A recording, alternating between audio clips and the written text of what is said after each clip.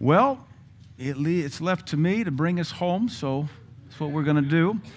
And I'm excited. I've been talking all week about everybody's different gifting, and so tonight I don't even have to pastor you. I just get to teach, which I like to do better because it means I can stick with my notes and just flex my teaching gift. And it's been an honor to have all these great fathers in the faith come and help us honor the work of God. And my wife and I are truly honored to have so many friends that would come from so far to celebrate with us. And yet the work's not done. 40 years is a great milestone. 40 years is a very prominent biblical number. But we don't stop there. I feel like we're just kind of getting going now. Like, all right, the foundation's been laid. We kind of know what we're doing now. We got the ministry of helps in place, and we know what this thing looks like. We've proven to the Lord we're not going to be tempted by the seeker-friendly movement. We've proven to the Lord we're not going to chase money. We've proven to the Lord we're going to stick with the Word and the Spirit. We're going to stick with doctrine and laying hands on people. We're going to stick with the book of Acts because it worked for them, and God hasn't issued any updates. So it's not like your phone where, you have to issue an update so you can get text messages again. We're sticking with the first edition because God hasn't seen fit to change it, so neither shall we. And yet the problem at hand is you and I know we're living in the last days. Every day that goes by, we're one step closer. We can all perceive it. One of the few symptoms I believe the Lord really shows us in the Scripture for the last days is the great delusion. And we are there. When our scientists are deluded, and these are PhD smarty pants out of our former seminaries, like Yale and Harvard and Princeton, and they're so deluded, they don't know whether to squat or stand to pee, and they say men can have babies and women can have erectile dysfunction, and we got issues. That's delusion. I mean, even our kids understand better than this. And so if you want to look for the sign of the times, it's the delusion of the great Christian nation, America. And I don't mean to be a naysayer, but Jesus prophesied that it would happen. So we can't stop it. The best we can do is maybe be the restraint that 2 Thessalonians tells us to be. And yet, we also are smart enough to look around and see that the American church is not a restraint. The American church is complicit. The American church is led by, generally speaking, this is a generalization, the American church is led by insecure people who just want to be liked. And we've taught about the great falling away for a long time around here. I never thought it would be led by preachers. We always knew the great falling away would take place. I never thought it would be led by preachers. I never thought you could come to church, stay faithful, and go to hell from your pew. I never thought it would be the ministers of the gospel leading the great falling away, teaching God's people how to turn off one doctrine at a time. There are peripheral doctrines the body of Christ will disagree with. They're not core, they're peripheral. And I think we can disagree on those and maintain our Christianity and our unity of the faith. But there are those core tenets that you start shutting those things off, at some point you cross a threshold. We don't know where it is. And my doctrine tells me you're no longer a believer. If we think of core Christian tenets as vital organs, how many of our vital organs can we shut down? You can take out one lung and do all right. I mean, you're not going to run a marathon, but you can do all right. You can have half a lung. You got 2 kidneys, you can donate one. You can have half a liver. You can take out several yards of intestine. You're going to have to eat different. Gallbladder can go. I mean, we can take off arms and legs, and you can be called Bob and have a few organs missing and be all right. I mean, you're not all right, but you're subsisting. At some point, we remove enough of your vitality, you're no longer with us. At some point, the body of Christ, individuals, heretics, apostates, they shut off that last doctrine, that last thing that anchored them to the validity of God's word, and at some point, they're no longer in the faith. And yet, the apostles tell us, of the epistles, that we ought to contend for the faith that was once delivered unto us. Our theme for this conference, and I seem to be the only one that teaches on it because I can't tell the fathers what to do, was endure to the end.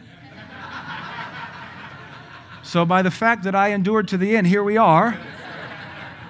I'm not going to tell Dr. Barkley what to preach. I'm not going to tell Dr. Hanner what to preach. I'm not going to tell Pastor Ronnie or Dr. Jacobs. It's, our theme's endure to the end. It's a suggestion.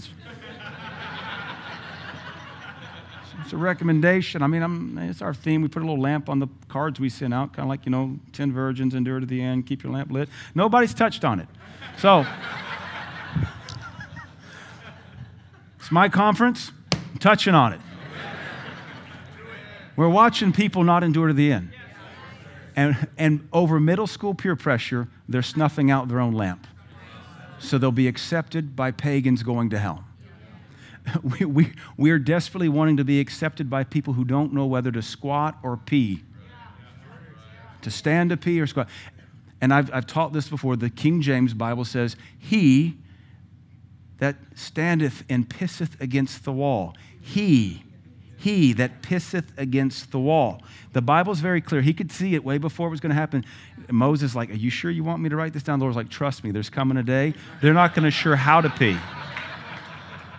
So use the pronoun he. Like I'm a he, you're a he. All right, he that pisseth, okay, yeah, against the wall. Like who else is going to pee against the wall, Lord? Trust me, they're going to be confused about this. They're going to put people on the moon, satellites in orbit. We're going to have technology, and they're not going to know how to pee. It's in your word, forever written in heaven. It's part of the eternal Godhead. He that pisseth against the wall. Because she's can't do it.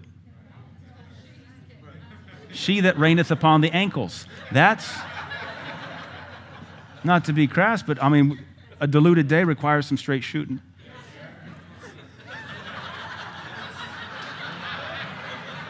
That didn't come out like I meant to say it, but now that I said it, I claim it. That was intentional. I do teach that from time to time. Here's a little pastoral moment. I said it wouldn't, Pastor. Some of you daddies, can you teach your boys they don't have to literally piss against the wall in our restroom? Because we are mopping up puddles. Or maybe that's you. Maybe you're like, Pastor said I can do it. No, there's a urinal there that you're supposed to aim for. Rick's tired of mopping it up. All right, pastoral moment over. The greatest spiritual thing we're fighting today, I would say this, the greatest spiritual movement in the earth today is not the Spirit of God. It's the spirit of lawlessness. If we're going to endure to the end, we have to beat the spirit of lawlessness. And the spirit of lawlessness is the fruit of the Antichrist spirit. And just so you know, it moves upon every one of us. And every one of us has a little bit of lawlessness working through us. It's the spirit of the age. Lawlessness is not the rejection of every law. That's why it's so subtle. Lawlessness is simply defined as doing what you want, when you want, as you want. That's the spirit of lawlessness. Christians are failing to endure because they're doing what they want, when they want, as they want. Lawlessness isn't the rejection of every law. It's the rejection of laws of inconvenience. I was raised part of my life in Baton Rouge, been to Mardi Gras during the day as a kid. We all know what Mardi Gras is like. That's total lawlessness, but not complete and utter rejection for every law. They don't murder people at Mardi Gras. They just walk around naked and drunk. And it's an acceptable level of lawlessness. You go to a frat party. That's lawlessness. They're not murdering people at frat parties. They don't mean to anyway. I mean, kids overdose and die, and that's why you don't go to a frat party. But they want some laws. Even when our BLM Summer of Love decided they were going to, light up the night with business owners' businesses, they didn't want to be shot with rubber bullets. Even they said, hey, there's got to be some law and order to our burning and arson. Even the BLM lawlessness wanted some law. So the subtlety with lawlessness is that it's not a total rejection of all law. It's not total anarchy. It's selecting the laws that convenience you or inconvenience you. And the hypocrisy of it is you'll hold people to laws that you don't hold yourself to. That's the spirit of the age. The body of Christ is doing that. We're selecting Scripture. We're cherry-picking Scripture. We call ourselves word people, but we're probably really not. We're selective word people. We're word people, asterisk. Go down to the bottom of the page, asterisk. I'm a selective word people. I like the blessings. I want the positive blessings. I want the cosmic deity who gives me a genie's blessing. I want God to do what I tell him. I don't want him to tell me. And we've got to be mindful. The spirit of lawlessness will creep into any denomination, any church, any movement, any faith movement, any charismatic movement, and bring lawlessness to it. It's do what you want, when you want, as you want. The antithesis of this is actually the spirit of self-control. The Greek philosophers said those that walk in self-control desire what they should, when they should, as they should. So if you don't have the ninth fruit of the Spirit working in your life, you're going to automatically default to lawlessness. But this is the spirit of Antichrist, whereas the Holy Spirit wants to produce 9 fruit of the Spirit in our life, the ninth one being self-control. The spirit of lawlessness says, do what you will, which happens to be the first commandment of the Satanic Bible. Do what you will. Do as you will. Now, I want to discuss the nature of the Old Testament because I am an Old Testament guy. I absolutely adore the Old Testament. I've always been drawn to types and shadows. Ever since college, I spent a lot of time in the Old Testament. Now, don't get me wrong. We know that we're not saved by works. We're not saved by the law. We're not made righteous by the law. But you better believe this new covenant we're in is built upon the entirety of the Old Testament. When Jesus Christ said, I am the Word, what was he talking about? When Timothy said, you have known the Scriptures that are able to make thee wise, was he talking about Luke? The Revelation, Jude. He was talking about Genesis to Malachi. They had no idea they were writing what would be called the New Testament. That term wasn't used to the 2nd century anyway. In fact, when you study Judaism, and I've spent the last year and a half doing it for this botany book, studying the Talmud, the Midrash, the Gemara, the Targum, and you start wrapping your mind around the oral Torah and everything that Paul believed because he was of that era. You start to see how they saw things. And the early Jews during the early church, they didn't call them Christians. They called them sectarians because they were Jews that had kind of diverged into a new sect. And this sect followed the way. It was Antioch that first called them Christ-like ones to mock them. And so we don't see this. We're so far removed from early church history, we put a modernist hermeneutic on the Scripture, and we see things way more clearly than they did, and we think the way we think is how they thought. And we have to be careful with that. So I want to discuss a little bit about the law of Moses because we're dealing in a day where people are totally rejecting the old covenant. But we forget Jesus came to fulfill it. All the prophecies are old covenant. So I want to say a few things that I'll get into statistics. The Jews call their Bible what we would call the Hebrew Bible. We call it the Old Testament. They call it the Tanakh. It's called the Tanakh, T-A-N-A-K-H, the Tanakh. But that's actually an acronym. It's an acrostic. And the Jews divide the Old Testament into 3 portions. We divide it into 4. We call it the law, we call it the historical books, the poetical books, and the prophets. We break it up into 4. They don't do that. They break it up into 3 portions. The Torah. That happens to be a Hebrew word. That's the T in Tanakh. The Torah, that is the law of Moses. 613 laws, beginning in Genesis with be fruitful and multiply. That's the first of the 613. The second is when they said don't eat the loin because of Jacob. That's the second commandment they have, they count. And then the next 10 are the 10 commandments. And then from there, there's the 600 and 601 after that. That is spread over Exodus, Leviticus, Numbers, and Deuteronomy. So the law is given, for the most part, for 2 years at Mount Horeb. That's recorded in Exodus and Leviticus. Then in the Wanderings, which we call the book of Numbers, there's another 57 laws given during the book of Numbers. And then in Deuteronomy, the second giving of the law, there's another 200 laws added, and that is the codification of the law of Moses. 613, bada bing, bada boom, that's it. The Jews esteem Moses greater than any prophet because he saw God face to face and wrote the law of God on tablets of stone and delivered them to the people. Every other prophet was great, but just not as great as Moses. The metaphor they use is the other prophets saw God in flashes of light. Moses saw God in all of his glory. When you understand this, you can understand why Jesus comes along and says, there's no greater prophet than John. Well, what? Wait. Not Moses? No, John. Why? Because he prepared the way of the word. But then he said, but I tell you, he that's least in the kingdom, greater than John. When you understand the Old Testament, Jesus becomes a lot more of a devastator than you realize. He wasn't some dope-smoking hippie hugging people in the temple saying, there now. I just hear buddy hugs. I'm just here to give hugs and flowers because you know I'd never condemn anybody.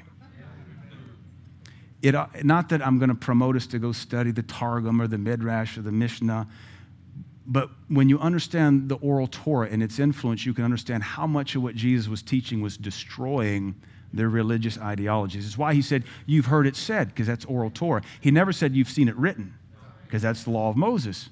You've heard it said. That's the oral Torah. And that was them filling in blanks that they didn't have permission to. So the second section of the Old Testament they call the Nevi'im. That's the N in Tanakh, the Nevi'im, and that is the prophets. They do make a distinction between major prophets and minor prophets, but they lump them together. The Nevi'im. And see, the Jews see it this way. The Torah is the instruction.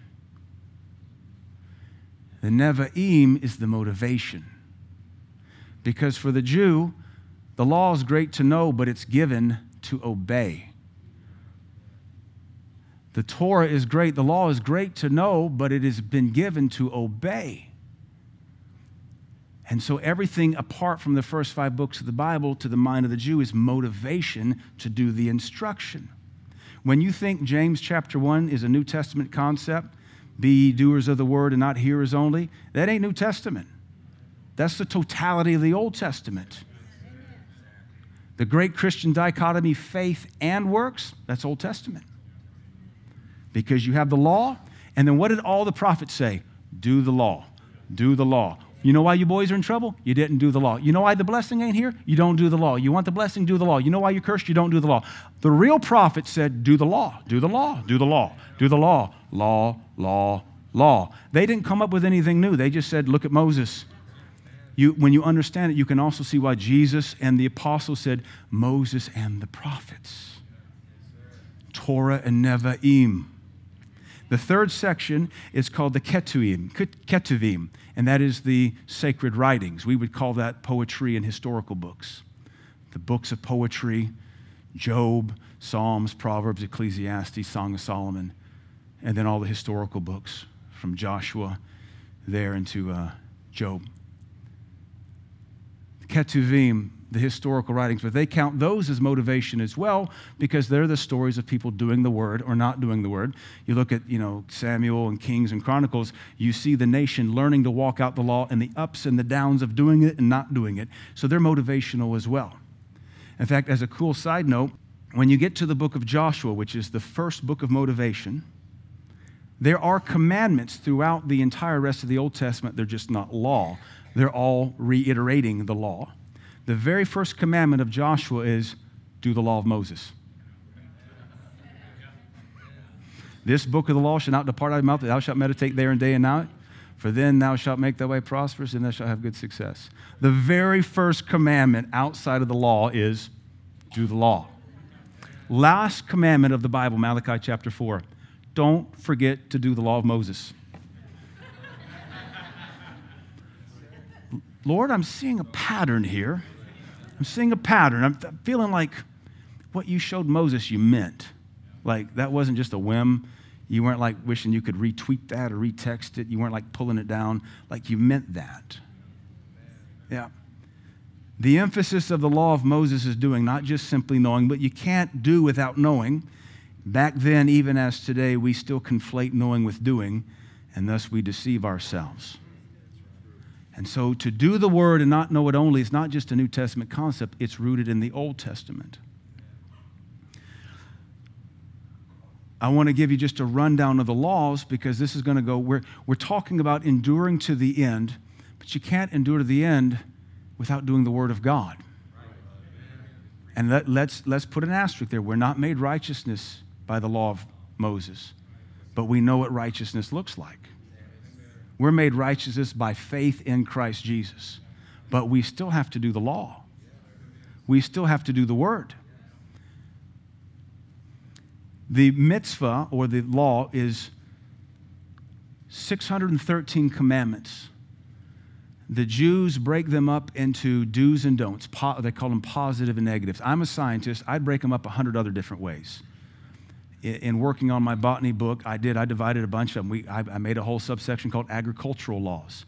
Then you have ceremonial laws, and you have familial laws, you have civil laws, you have judicial laws, you have property laws, you have there's so many different laws, dietary laws. I would categorize it differently. The Jews, the rabbis, have always just said positives and negatives. It is a positive law to do this. It is a negative law to do that. Do's and don'ts. 365 don'ts. Every day of the week, every day of the year, just don't do something. Just don't. 248 do's. And to try to wrap your mind around it will make you say, oy vey. And you'll understand why Jesus is like, I'm just so over you guys. You've complicated this. The list of 613 was popularized by an 11th century rabbi from Spain. Spain didn't exist then, but that's a territory. His name was Maimonides. He was kind of like a Martin Luther to them. The Jews have sages and rabbis that they look to like we would, a Martin Luther or a Zwingli or John Calvin, Spurgeon in more recent times.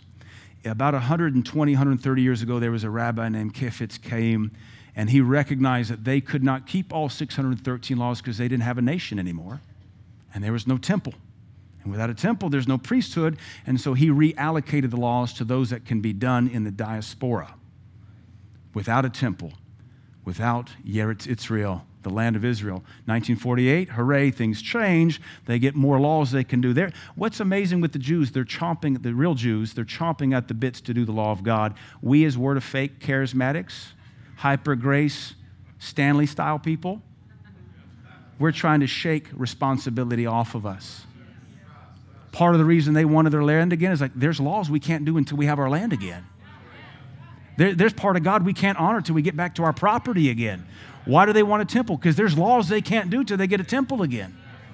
And here we are like, no, I'm free from that. 1 John's not for me. Galatians is so hard. Corinthians is so rude. You can't read anything in red letters. I mean, just spend time in the Concordance and the Gazetteer. Learn the maps and you'll make heaven.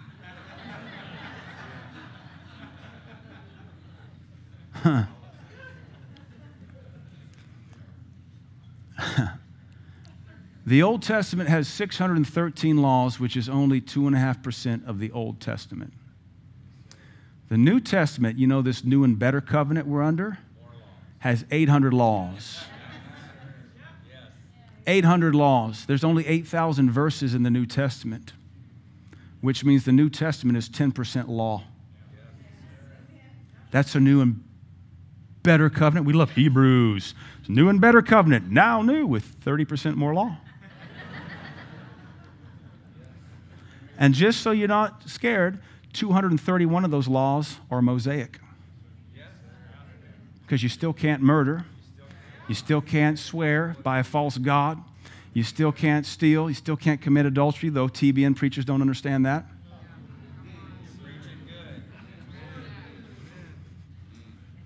Still can't have other gods. My favorite passage in the Old Testament when it comes to laws, Leviticus 19. There's a law in there. Leviticus 19 is the most legalistic chapter of the whole Old Testament. 37 verses, 33, 34 laws. According to some of these bigwigs, were delivered from all of them, including that one law that says there about verse 9, love your neighbor as yourself. That's Leviticus chapter 19. So apparently we're free from that, so I don't have to love none of y'all. I'm enjoying my freedom in Christ. I hate all of you.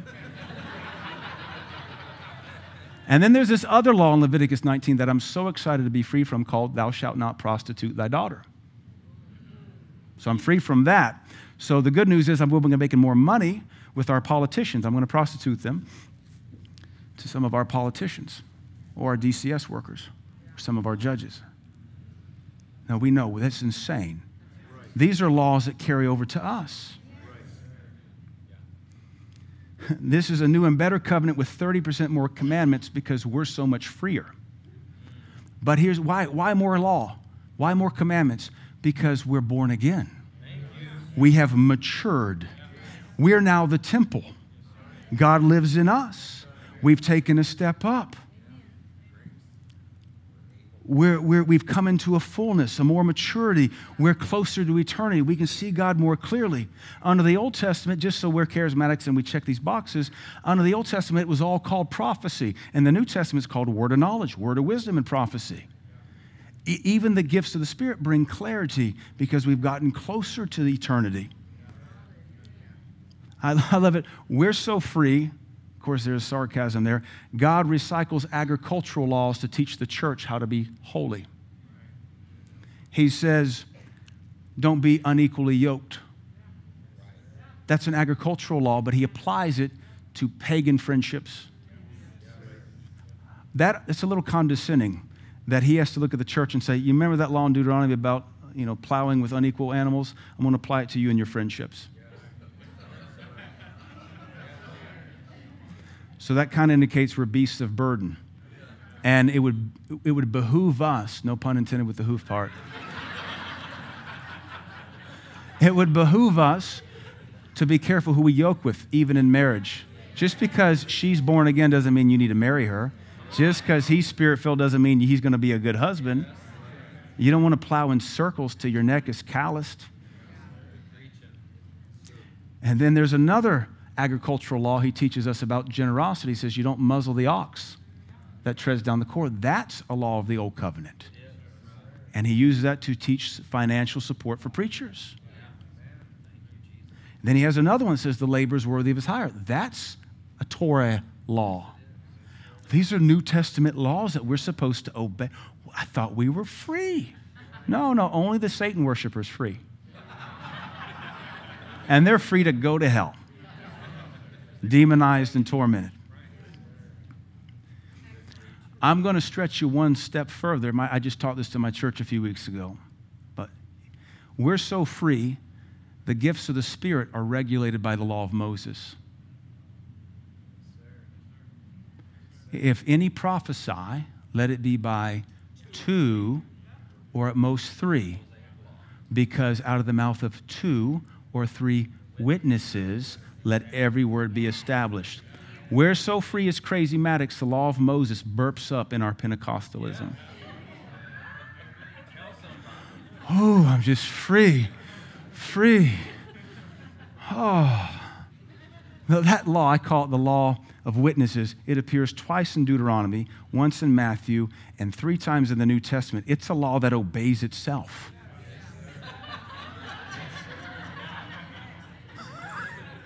Even tongues and interpretation, 2, at most 3, and let one interpret. Even tongues and interpretation is regulated by the law of witnesses from Deuteronomy. I don't feel like we're free. I feel like we're secure. And I like to use this example. If you're going to fly from here to anywhere, do you know how many laws are upon you? Not just the laws of physics, FAA. Don't you want those pilots to have training? They're going to have to pass a drug test. That's a law. You want them to have so many thousands of hours. That's a law. You want them to be 20/20 vision. That's a law. You want that airplane to be maintained. That's a law. You want it on time and on early. That's a law. Then you want physics to work. You want Boeing held accountable just so you can easily go places nobody gets to go. I'm telling you, the lawlessness is so thick in our nation. The church is the problem with our country. We're trying so hard to be free, not realizing you just keep cutting these little strings that keep us safe. You'll be lost in lawlessness. You'll wake up in hell. And you and I are watching some of the greatest preachers, I wouldn't say great in this honorable, great in size, drift this way, and they're indicating what spirit they're of. You do realize every time God speaks to you, it's a law. Witness to that person. You're bound. Forgive that person. Give in this offering. Serve in this department. If you want to be free, ask Jesus to shut up in your life.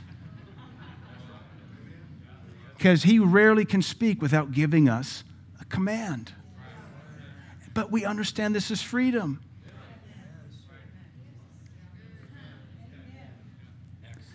We want to take our sermon tonight. That was my introduction.